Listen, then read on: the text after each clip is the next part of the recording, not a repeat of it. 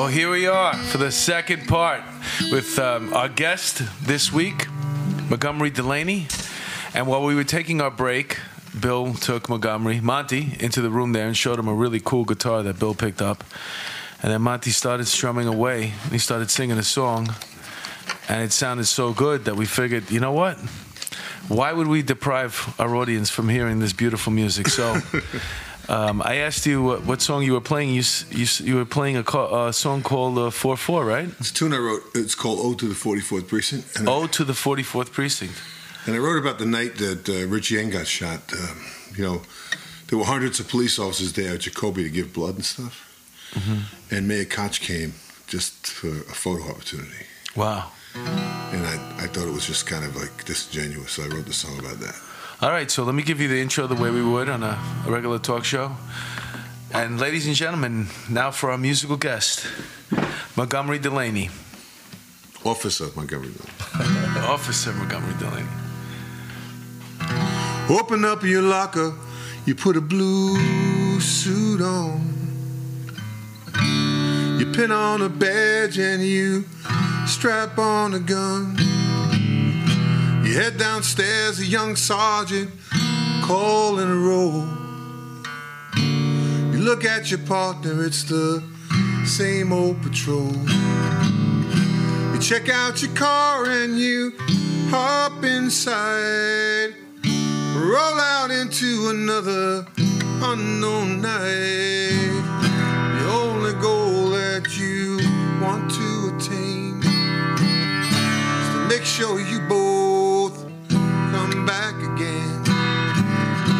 When cops get hurt, it ain't ever pretty. They are quickly forgotten by an ungrateful city. I know my brothers, they will come for me. The mayor only shows up for the photo opportunity.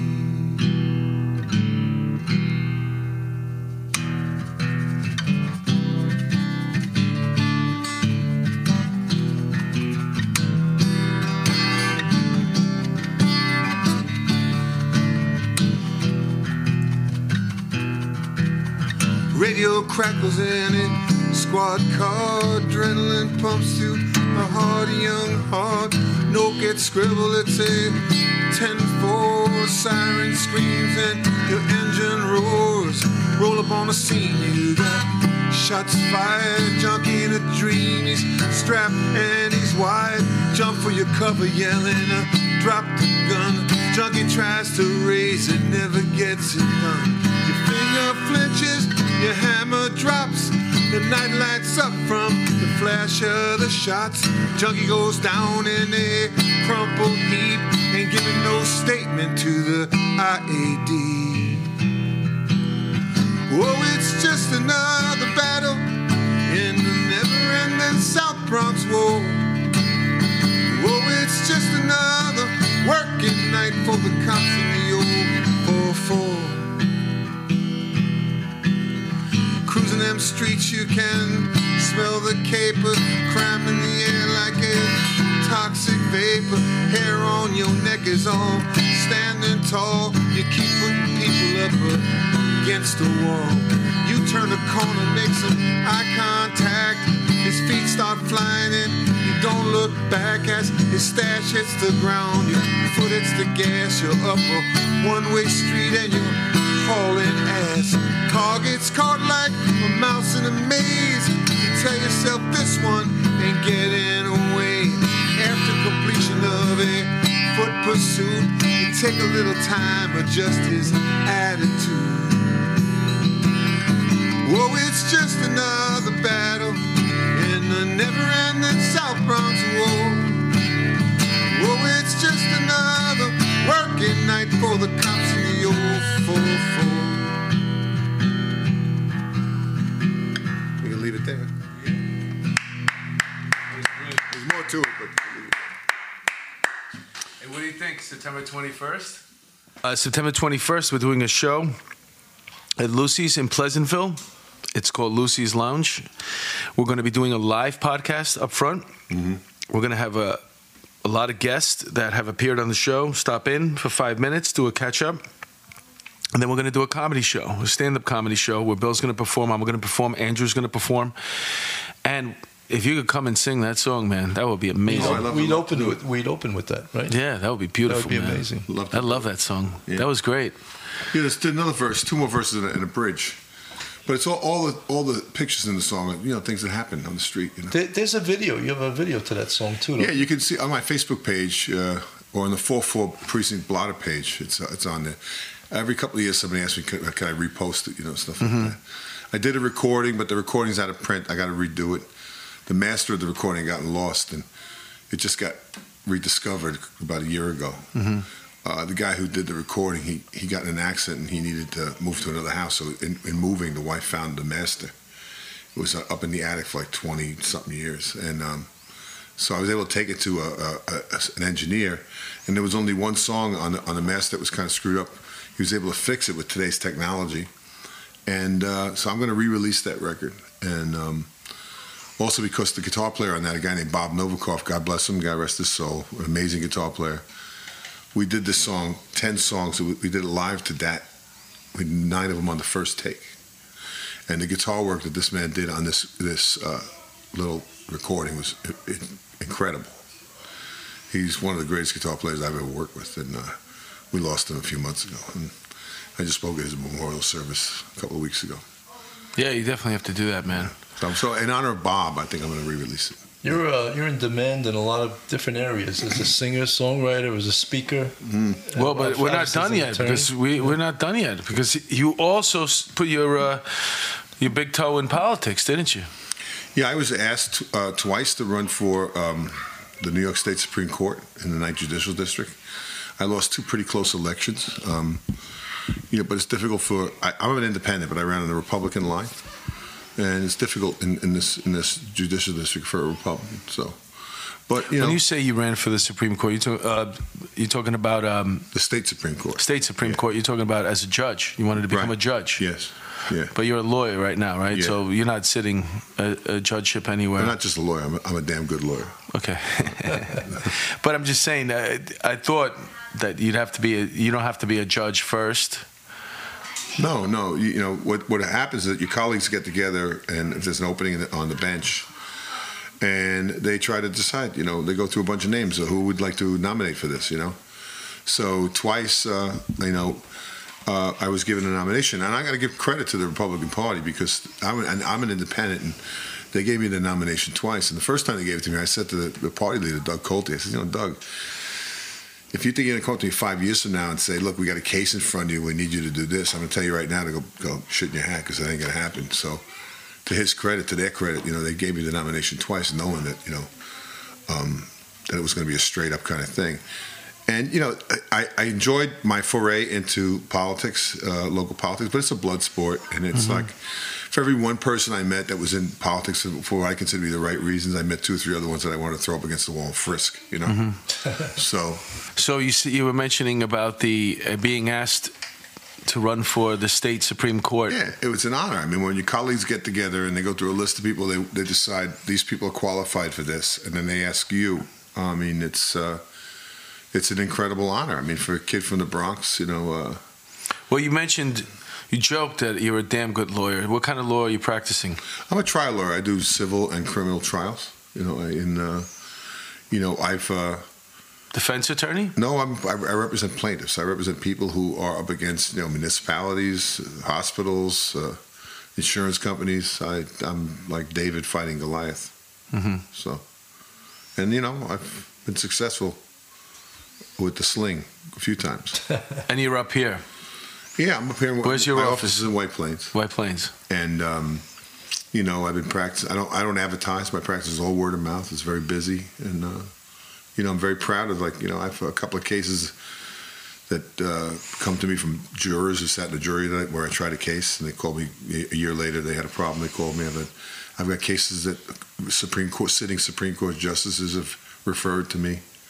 I'm very proud of that. Just, a judge sits in a courtroom and sees lawyers all day long. Right. So the fact that they would send me a case, somebody in their family, it's a very big feather in my cap. I'm very honored by that. So I remember I told you I got a very important question to ask you. Mm-hmm. So I figured I'll ask you now. So you were an athlete in high school and in college. Then you joined the military. So you were also, not only were you an athlete, but then you were also a soldier. You were a cop. I wasn't a soldier. You were a Marine. That's right. You were a Marine. So you were an athlete, you were a Marine, then you were a police officer with the NYPD. You were in the music business, on the radio. Yeah. Well, you're a musician. Yeah, I've been on singer. the radio. But you also have your own radio show. I have my own radio show, WVOX. So. Okay, and you got involved, dipped your toe in politics. 1460 AM. Yeah, I was on a show. Vox Populi. You know, something when I was on the show, though, I'm not used to not being able to say curse words, so I had to be. All right, so here we go. This is the question. This is the question I wanted to ask you. Out of being an athlete, a Marine, a cop, a singer, on the radio, and politics, which one, out of all these different things that you did, which one is the easiest to get laid? Like, where did you score the most? That's an easy question. Go ahead, fire away. Music. Really? Oh, music. Ground ball, right? Guy my size singing these like tender songs, love songs. The women just love They it. melt. They just melt. love it. I thought you were going to say cop. Oh, and the more I write poetry, the more I delve into love songs and things like that I write. I think that if they were to do an autopsy on me next week, they might even find an ovary somewhere. I'm so in touch with my feminine side Me too, these days. man. I'm like a big I blubber, pussy. man. I cry when I watch shows. I used to beat the crap out of people. Now I'm like, I want to just tickle them with the I think you feather. could do both. Mike Tyson used to cry before he got in the ring. Yeah. Because he used to feel bad for how bad he was going to beat this guy. But he was vicious. yeah. And you mentioned that you thought it'd be cop. No, cop is on the top. Cop is probably on the bottom. Well, cop. If I wanted to, but I was married when I was a cop, so the Blue Magnet. yeah. But I had lots of offers. I could go down to Puerto Rican Day Parade and get 97 phone numbers if I wanted. But I just admired the beauty of the women without. Well, you were married at that time. I was married at the time, but there were guys. There's a couple of guys in my precinct that have kids walking around the In the precinct. Bronx. That went that route. Community policing. It wasn't. Yeah, it wasn't for me. It wasn't for me. Thank you very much for the offer, but no, thank you. And you said that what was it? Exactly how you said? You said you met a couple of politicians that you were okay, but most of them. There were some of them that were just horrible people that were in it for the wrong reasons, in my estimation, just for themselves and not to really help the public at large, And I went from, I'm a Why is it so relatively cutthroat? successful lawyer. Mm-hmm. I would have taken a big cut in pay had I gotten elected. Yeah. Why is politics so, aggressively just dirty? What's the word I'm looking for? It's a really tough racket to get in. Well, look at who's in politics. Look at people who have been like Nadler and Maxine Waters, people like that. Politics attracts people that want to get on the public tit and stay there for as long as they possibly can. Yeah. The way I did it, to spend your whole life serving the public and then to go into politics late in life, that's different than, trying to become a congressman when you're 30 and then staying there for 30 years, And then when you look down at Washington, the absolute worst people that are there are the people that have been there way too long. Right, that's for sure. These people are walking, talking advertisements for term limits. And yet, for some reason, these ignorant people in the districts that they live in vote them in again and again and again. Elijah Cummings he's being exposed now. Mm-hmm. He's being exposed. I got one of my kids from Salesian is a homicide detective, sergeant of detectives down in Baltimore. And he's a black kid.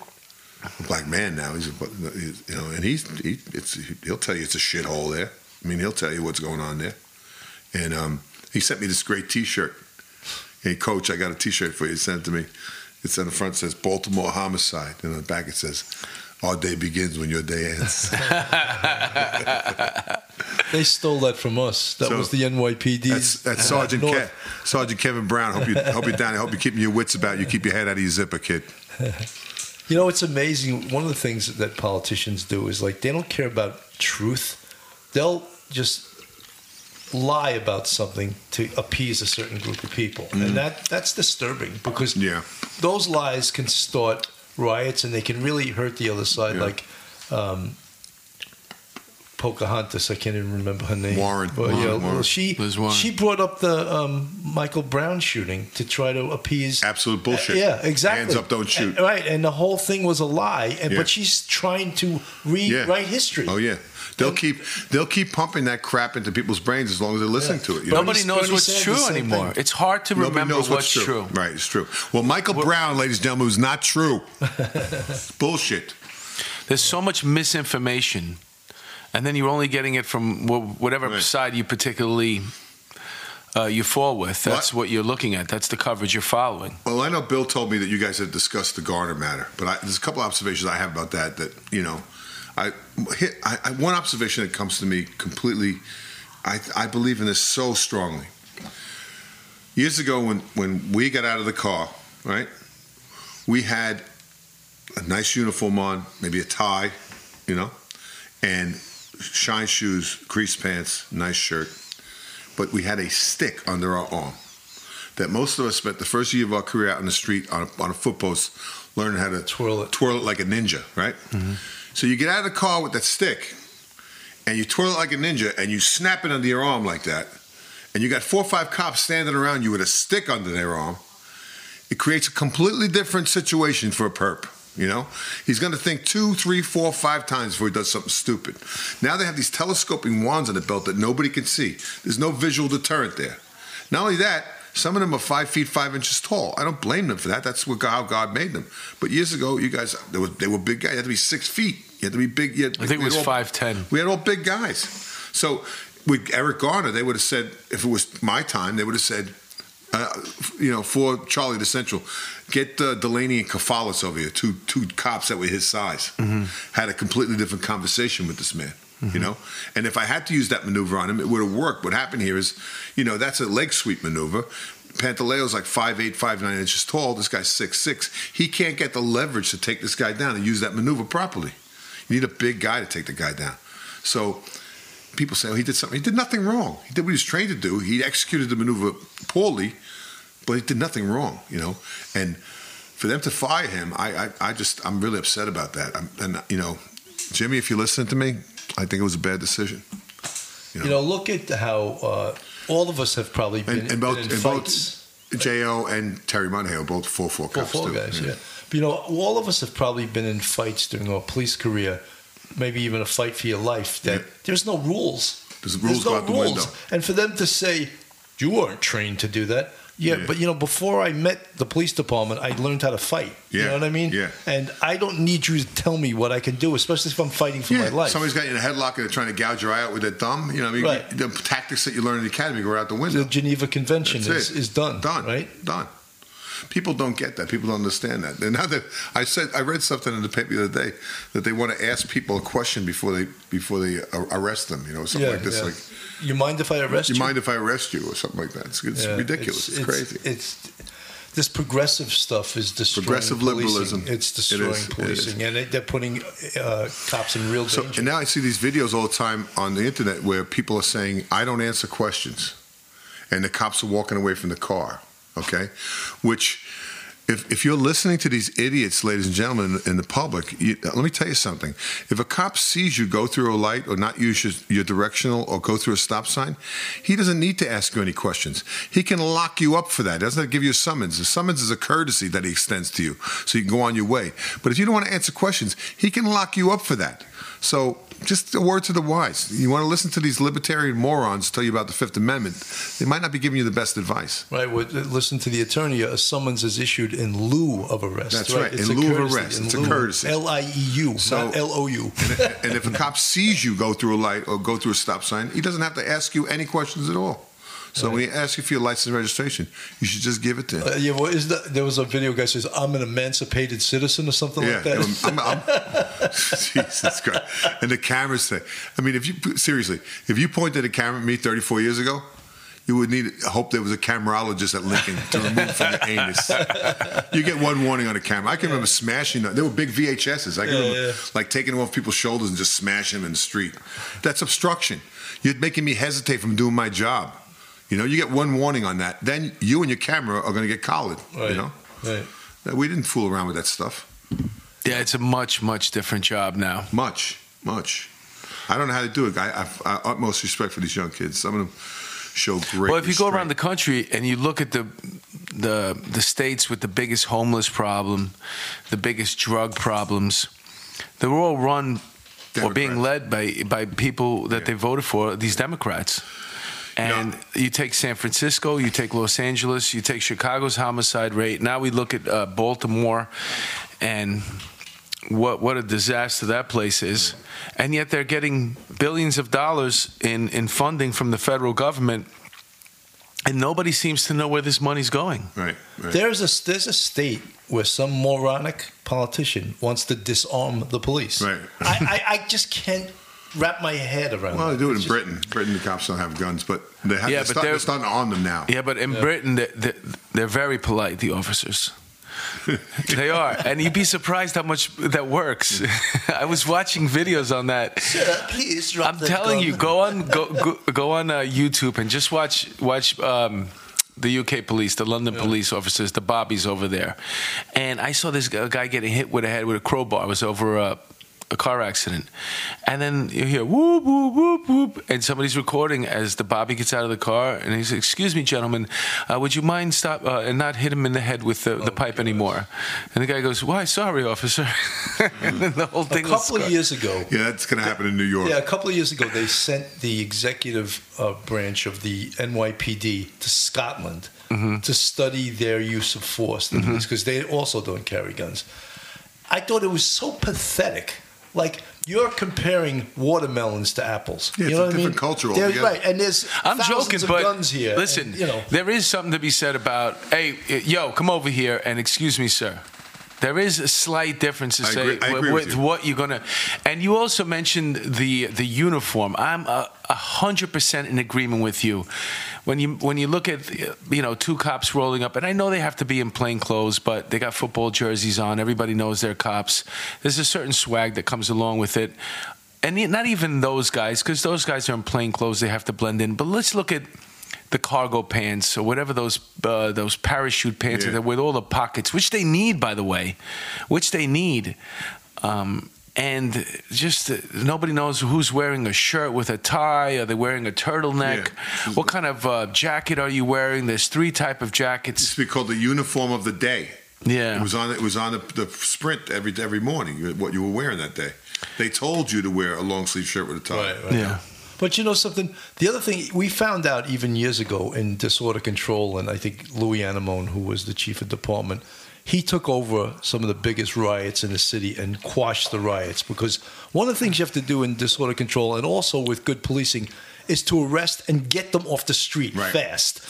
Don't, dance with them out there. I was Lock them up, get them the hell out of there. Get them out of there. Right. Yeah. Because your exposure on the street body is putting snatches. you at, exactly. And all the people getting riled up are going to get worse and worse and worse. Right. Take action. Get the perp off the street. Use as much force as you have to. Just get them out of there. We had a situation. We had a girl in the car. It was a warrant.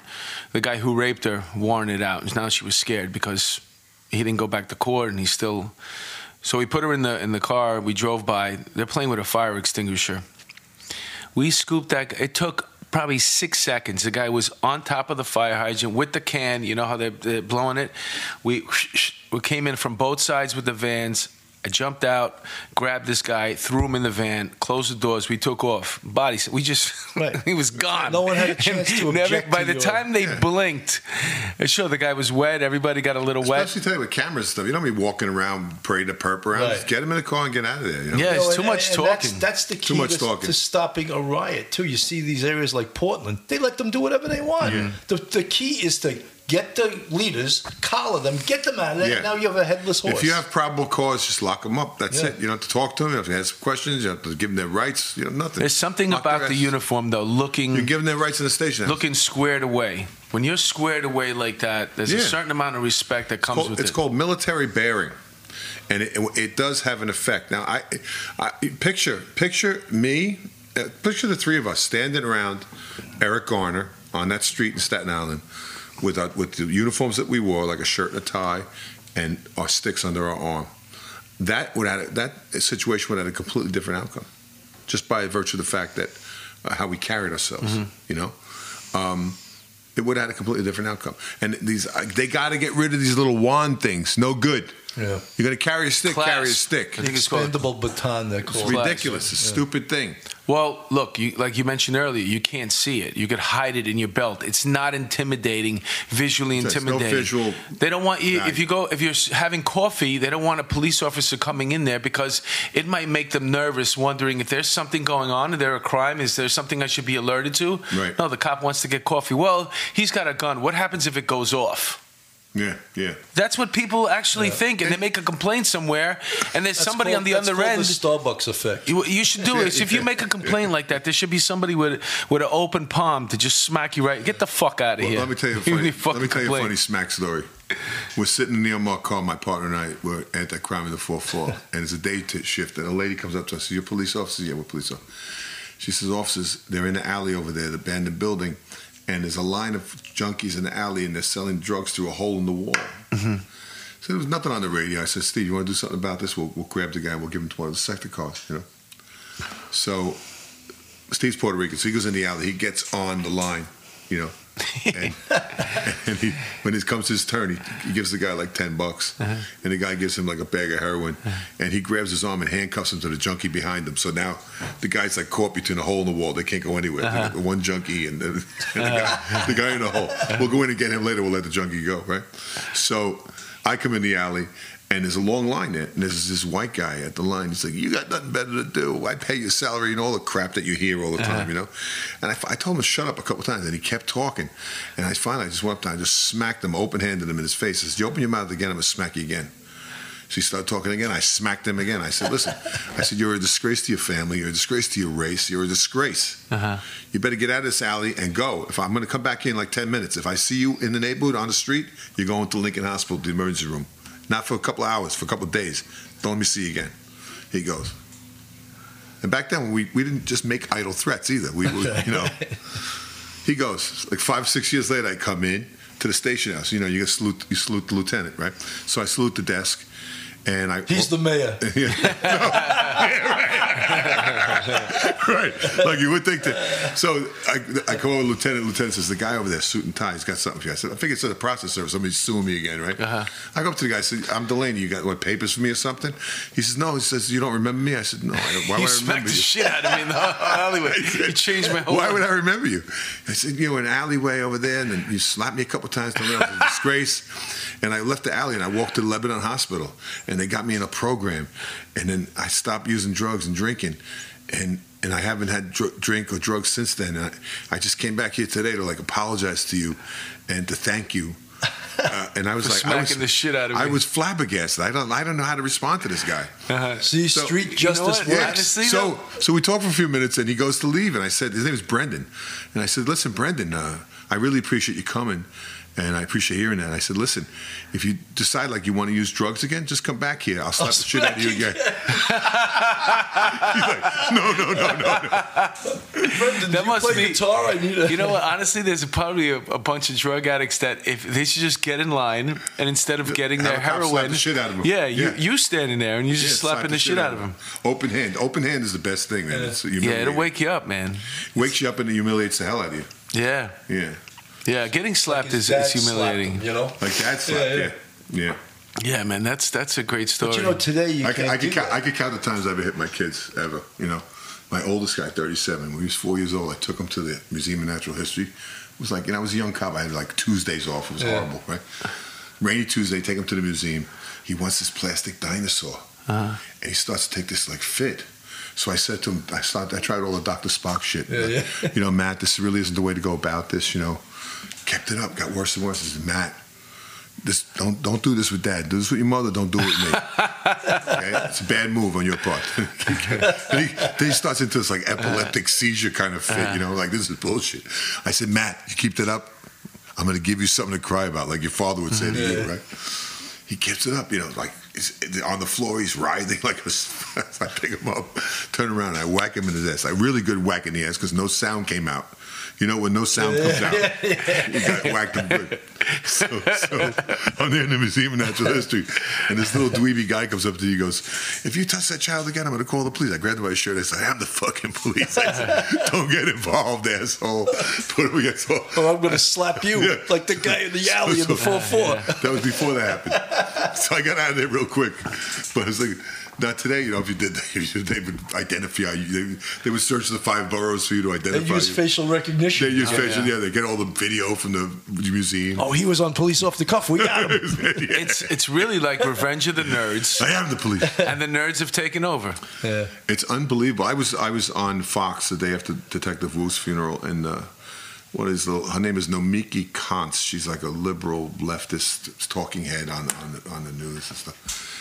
And she said, "Oh well, you know, they had his funeral yesterday. It was just very disrespectful. A couple of hundred cops turned their back on the mayor." And I was like, I was there, and it wasn't a couple hundred. It was 30,000 cops turned their back on the mayor. You know, and we didn't turn our back on him as much as we turned our back on this ridiculous and false narrative that the police service is inherently racist, which is the kind of shit that you people want to, you know, force on the public, which is nonsense. It's bigger than the police force. Did you right ever now. meet a cop that went into that said to you in the locker room, "Hey, let's go out and beat somebody today. No, it's never happened. Let's go shoot somebody today. Let's go choke somebody today." It never happened to me. You know, you anybody? No. It's the dumbest thing. It's the ridiculous. dumbest thing, the perception and what they create. But they have to create that. They have to create that. Did you ever answer the radio and say, "Oh, listen, Fort David, we've got a victim, an ADA case on 167th Street and College Avenue"? Did you ever say, "Well, Central, what is the race of the victim?" Yes. You know, it's ridiculous. Before you head over, Yes. yeah. No, it's just nonsense. You know. You know, I think no one understands that better than cops, that you've risked your life for many people, whatever their race is, that doesn't come into play. But these talking heads, you know, they just want to create this horse shit, and they want to sell it to the public. It's disgusting. Some of my liberal friends, my black friends on Facebook, I say it all the time, I've done more for the black community than any one of you. You know, I've held people's intestines in. You know, I've given mouth-to-mouth resuscitation. I've protected them from each other, you know. Yeah. I've been out there to keep order in their neighborhood so they can live peacefully. We locked up the people that killed their loved ones. That's right. You know? I locked up the bad people. I mean, so don't tell me that I'm some kind of like, you know, that I'm the man. You know, I'm the man, the white man or whatever. You know, I'm not. That's not who I've ever been. I've been out there helping people. That never came into play as you being an attorney either, I'm sure. No. What do you mean in terms of being a racist attorney? Yeah, no, that would work, right? But that's a label they throw at everybody today. You know. I say whenever they want to stop a conversation, they use the racist. Yeah. You know, they'll say Well, they think that paralyzes the conversation. What's going to happen is that term is going to lose its meaning. Yeah. Eventually. You say that, but I don't see it's not losing any steam yet. You'll always stop and look at the person and then make a decision. Who are they talking about as a racist? And you look at him, and like obviously you're going to go to every single stereotype that you're aware of, because that's another thing they're trying to get rid of. Like, you know, your brain creates what we know as a stereotype. It's just because it happens so often. Yeah. You know what I'm saying? That it's you're preventative. You're preventing it. So you look at, he's a white guy. He's got to be racist. So it's stuck with you. It's stuck with you. Some people think that's it, like the default thought. You know that everybody that doesn't look like them is a racist. Mm-hmm. But when I think of some of the things I've seen white police officers do for black citizens, or in the street in the middle of the night when nobody's watching, it just makes me proud to be a cop. You know. Mm-hmm. And when I think of the crap that my black brothers had to put up with on the streets sometimes, getting called Uncle Toms and high yellow people and stuff like that, just getting berated by their own community because they're just out there trying to set an example and make things better. It breaks my heart sometimes when I would see that stuff, you know? Yeah, or like there's a shooting in your neighborhood where your mother and your sister and your aunt and your grandmother walks and you know something about it. Why wouldn't you give information? Because snitches get some stitches. Crazy guy just got out of prison. Now he's doing robberies again. He might attack somebody in my family. How am I a snitch now? Yeah. Yeah. You know, I'm not involved with him. That's being a snitch. If the two of us are dealing drugs together and I get caught, so I give you up, that's a snitch. Well, that's where community policing comes in. You know, like, that's where the old lady who sees you on the street will wink at you from the window and say, come up and talk to me in a few minutes when all this blows over, you know. Mm-hmm. Because they see you out there. The good people see you out there. And the good people, you know, they will still, you know, they'll put themselves in jeopardy sometimes to make things better. And that happened to me a lot of times in the street. Because I always try to treat people with respect, especially kids and the old people. Every time I had the patrol cars, I used to throw a couple extra sprinklers in the trunk in the summertime. So if I'd see the kids. The cap? Yeah, the cap. So I'd open up the hydrant for the kids, you know. I'd let the kids come in and play with the siren and the loudspeaker in the patrol car, you know. Always, you know, if you had a minute or two in a crowd of kids, just always stop and get them ice cream or something like that. You know, it makes all the difference in the world in terms of you being out there in that precinct every day on the same streets. You got to get to know the people. And I also wanted the people in the 4-4 to know that I grew up there. Well, it wasn't just that I came from another place. Right. I grew up there. I went to Sacred Heart. Well, look at stuff like Operation Impact and how that destroys community relations. First of all, you take a bunch of cops, they're out of the academy, they don't even know how to do police work yet. Right. And then you stick them like at 125th Street. And all they're there is to lock up shoplifters, just to arrest and write summonses. That's it. They never get to meet, other than the store owners on 125th Street. Obviously, it's omnipresence, but you're not really creating. You know, that cop should go to a precinct, and that cop should be getting taught by other cops. That was the CompStat thing. That, you know, just numbers. But every move that the department makes, it always winds up being like a really stupid move towards, you know, you want to build community relationships, but we still have to write summonses. It's also, too, where you get the cops from. Like, when I was in the 80s, most of us were from the Bronx. You should be from New York. You should live in the city. They started hiring guys from, like, Bumscrew, New York. Maybe never saw black people. Maybe never interacted with. Or they come down here and they don't care about the neighborhood. Yeah. Like, you know, who gives a shit about this? I'm going to go drive home an hour. I'll be out of this in a little while. Years ago, we had that kid, what was his name? Scott Waddell? Was it? Scott Goodell. Scott Goodell.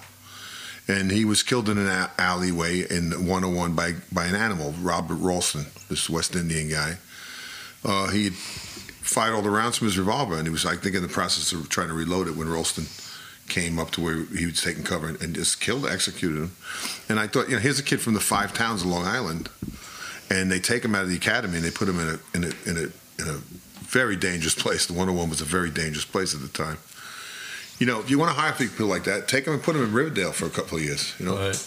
You know, take them and put them in. Well, he did something though Flushing. that they teach you at the range to never do, and that's to bury your head in the gun. Yeah. They Well, always also, tell you, too, you got it's like one in keep your there, head up. close it. You got to feel for, like, for example, if you're Asian, you might be more useful in Chinatown than in the 109. Right. Just because you know how to speak Mandarin or Cantonese. Right. You know, you might be more resourceful there. Right. But you can't do that all the way around, because let's just say you're an African-American officer and you grew up in Brownsville. Do you really want to go and spend, you know, the next 10 years in another shithole? Well, you see, I found that when I was on a job, most of the black and Hispanic officers who were from the city wanted to do exactly that. They wanted to set an example for their community. They wanted other kids in the community to see, look, you can live this way. But I could see it the other way. Like, why do I have to answer 100 radio calls a night? I want to be in the 111. Why do all the white cops get to go there? Well, you know, that's their argument. Then you're on the job for the wrong reason. I know, but it is, I understand that argument. Like, why am I over here? Why? Just because I'm black or just because I'm Spanish? That's where you become more useful in your own, like, in a community where, you know, they could see a person there like themselves and want to go up to them and talk to them. Yeah, when they sent me to the 4-4, I said, they put me here because I'm Irish. But actually, when I grew up there, it was an Irish neighborhood. Highbridge was an Irish neighborhood. It was one string of bars, Ogden Avenue, all the way down from University Avenue down to the Well, you know, it's funny. Hispanic women love Irish cops. They do. They make beautiful babies too. You know, I wouldn't know about that. I know, a couple of my buddies in the 4-4 married beautiful Spanish girls. They got beautiful kids. You know, they're doing okay too. I had a friend. I have a friend. Incidentally, Latin women are the best detectives in the world. If you marry a Latin woman, you can expect to be thoroughly investigated. Yeah, we had Irma on the show. Every freaking girl thinks just because they can catch their boyfriend cheating on them right now off of social media that they'll be great detectives. I mean, relax. There's more to it than that. But you're off to a good start. You're off to a really, really good start. You know what I'm saying? You know how to at least do the computer work. You got to get out in the street and get your hands dirty. Asian women are even better than them today because they're geeky, you know. You know, I have a friend, and he's a big fan of the show, but he says to me, "Oh, you know, you guys should get some people in there that disagree with you."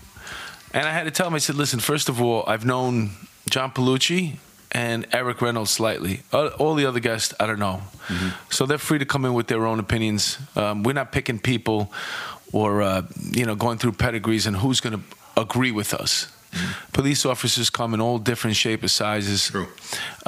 You could talk to cops that came on the job now that think the Central Park Five, they were innocent. You know, there's just so many different things. Right. The idea that we're picking people out that we're going to get along with or agree with it's absurd. That's not the way it's going on. But we do share a common bond together because we are brothers and sisters in blue. Mm-hmm. And like I told him, I said, remember Reverend Sung Young Moon? Yeah. When he used to marry those people, like he had that Didn't big, even know each other. thousands of people. They just met that day. Yeah, and the reason why he said you can do that is because we all start from the same beginning. We all know the same thing. And that's almost kind of sort of what happens in the police department as well. You all know that I want your money. He wanted the money. But when you get on the police department... I actually know one of those couples, and they're still married today. Yeah, but I wouldn't be surprised. I'd love to do a study and see how many of them are actually still alive. But my point is that we do share a common bond. And for the most part, like you came in, right? Look at your diversified background. A Marine, a cop, not a lawyer, dabbled in politics, music. Most importantly, a dad and a grandpa now. Yeah, and here you are, kind of sort of, and I think for the most part, once again, we agree with our guest. Now, is it that he has much more broader outlook on life than just law enforcement? Yeah, you can't define people by their professions or their politics. You know, there's so much more to every one of us than that. You know. But Monty, you know what's disturbing is today, people won't even want to listen to you if you disagree with them. That's disturbing to me. That never used to be. But the people that are like that, I find them mostly like progressive liberals. I don't, well, it's consumption. Yeah. I think what most part is like we're consuming so much on a daily basis that you have to make your opinion on certain things. And whatever is of the least value to you, but you feel like you should have some knowledge on it, for a lot of people, that's politics. Right. So they'll read a little tidbit, here's something here, and that's my opinion, and that's it. I'm going to stick to it. They're getting their news in a soundbite, and they're not really looking into it. Yeah, they're not really looking to learn anymore. I've made my decision. That's good. I want to go back to watching Game of Thrones. I haven't finished that. Right. And that's the consumption that I'm talking about. Yeah. So you're not going to change you're probably not going to change anybody's mind. Nobody wants to hear any other new information. Only people that are actually like legitimately either into politics or into social change or interested in just politics in general. Like the people they're into it, and there's not that many people. I don't really give that much. I don't care that much about politics, really. And I know the younger people. My son just graduated college. He was in a frat. My daughter's in a sorority. They say some kids talk about it, but it's not like the way we're getting this perception, like everybody's involved in politics nowadays. No, it's just because there's these people have a voice now. Where you never really cared what they had to say, and you wouldn't go to where. Now every time you turn on social media, it's in your face. It's in your face. Yeah. It's in your face. Well, I'm very much into politics, and I'll tell you why. I have a 9-year-old son out there, and I'm worried that he might become cannon fodder if things aren't done properly in the world in the next few years. I think the country's in bad shape. I think you have people in these major inner cities that have been run by Democrats for years. Now they're trying to get rid of the electoral college from the Constitution. If that happens, then you're going to have a situation which is exactly what the Founding Fathers were afraid of, where you would have these population centers that were filled with people of one type of an opinion that would be able to control who was running the government. And I think all this talk about the Second Amendment concerns me too, because if there is going to be a civil war in this country, that's how it's going to start. It's going to start with a gun grab by the government. Mm-hmm. And if these people think that Billy Bob the Marine and Joe Bob the Navy SEAL, who live in Tennessee and Mississippi, are going to just walk out and hand their guns to an ATF agent, they got another thing coming, because that ain't going to happen. You know, you're going to have little Wacos all over the country. Have you seen Colin Quinn's Red States, Blue States? Yes. It's brilliant, isn't it? It's brilliant. It's so poignant. He's so on point. He's actually a buddy of mine, Colin and I. I've done a couple of shows with him where I opened It's up great. music. It's great. You definitely have to see it. And what he said about the Civil War, and how it's not a bad idea at all. We're almost there. We're a divided country. Why not just do it? Just do it. No, we don't have to have the war. Let's just divide the country. Red states and blue states, and let's have it. You move accordingly where you are, or you suck it up and you shut up. Because one side wants all the money. Right. From the power. And They the just control. want Well, I don't know who that side They want to is control going the to be. taxes. Yeah. Well, when you hear this whole thing about everything should be for free, free college. I mean, when I hear people say, "Oh, we should pay everyone's student loan," I worked 3 jobs to put my kids through college. Yeah, what happens to me? Like, if we were going to do I that, did the same thing. I'm not going to stop another parent. I don't want to pay my. But then I want a tax break. I want to be able to go to show in my taxes that I paid for 4 years of college, 2 years for my son, 2 years for my daughter, and I want a tax break on that. No, if someone goes to a SUNY and owes $80,000, something's wrong there. You shouldn't. You should be working full time and going to school part time. Easy. It was 36 grand and it was only 12 credits. No, it's $22,000. The point is this: it's $22,000 a year to go to a SUNY, and if you got to borrow $80 for you over your. I got to 4 wrap years, this up, man. You know.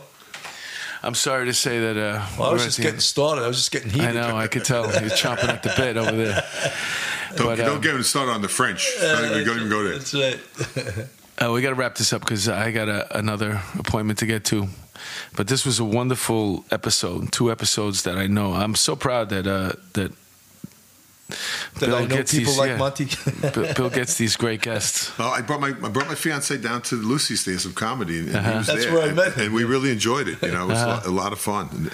Well, if you like that, wait till you see the police off the cuff show, and we'll have be you in open. touch. There was that kid that night who was talking about people giving him money, and I was throwing him dollar bills Yeah, off the he was balcony. great. Yeah, he was good. And so I threw him like $3 off the balcony, and he rolled with it. He made it into very funny. Tomas Delgado, great guy. Yeah, I know him. I like him. Good guy. During the intermission, I see him in the stairway. I grabbed him. I said, "Give me my $3." Well, Bill, any parting words? I just want to ask Monty if he would come back on the show in the future. Because he was a great guest. Yeah, we want to have you back. I don't think we covered it all. No, we didn't. Oh, I'd be happy to do it. This was a tremendous amount of fun. Yeah, I'm fascinated by your opinions. Made a new friend. Yeah, definitely, man. Thank you so much. Thank you so much for coming through, and thank you for the song, by the way. And that is an invitation that we really I'm very we'd serious like you to about. open the show on that would be beautiful. I will come and do it. That would be beautiful. I think that would be a great tone. And for those our followers out there, don't forget, September 21st, Lucy's Lounge in Pleasantville, New York. We're going to be having a show there. It's going to be a live recording, and then we're going to be following it up with a comedy show. Andrew, the engineer, is going to be on there. Hopefully he'll be wearing some open-toe shoes. All right, so you guys can see what I'm always staring at, his feet. And any parting words, Monty? I was just so very proud to be a New York City police officer, and I'm just so very proud to sit in a room with you guys and talk about that work. And they put me in the 4-4 precinct Hall of Fame a couple of years ago, and I was only on the job for 8 years. But I have a bond with the men, and we just had a big gathering up in Rockland County. 30, 40 of us got together at a restaurant. And I just love being part of this fraternity, and I feel very, very blessed. I'm almost... The day when it came over the Sprint machine that I was retired, I cried. I sat in the RIP office and I cried, and I just couldn't believe that it was over, because I wanted to be a cop since I was a little kid, Yeah, I think it's almost like being an athlete is in a way. Look at Andrew Luck. He'd had to end his career. Except he made $97 million. Yeah. It was $25,000 when I started. What about you? How much? Around that. Yeah, 29, I think. Yeah, I think mine was 54 or something. 25 grand to go out and get shot. All right. Well, this has been 2 phenomenal episodes. I had a great time with you, Monty. We told you about the 21st, and on behalf of Police Off the Cuff. Thank you guys for paying attention, for listening, for following us. And can you do us a favor? Can you subscribe to us on Facebook, on YouTube? No, yeah, YouTube. If you follow us on YouTube, or if you're listening on Anchor, on Spotify, on iTunes, can you please just do us a favor? Find us on YouTube and just hit the subscribe button, because that'll help us out a lot to reach a certain number where we can get some advertisement. And in the meantime, we'll be back with we got another really cool episode coming up that we're going to be recording next week, and we're excited about that one. But on behalf of Police Off the Cuff, we are End the Tour. End the Tour. 4-4 forever. Western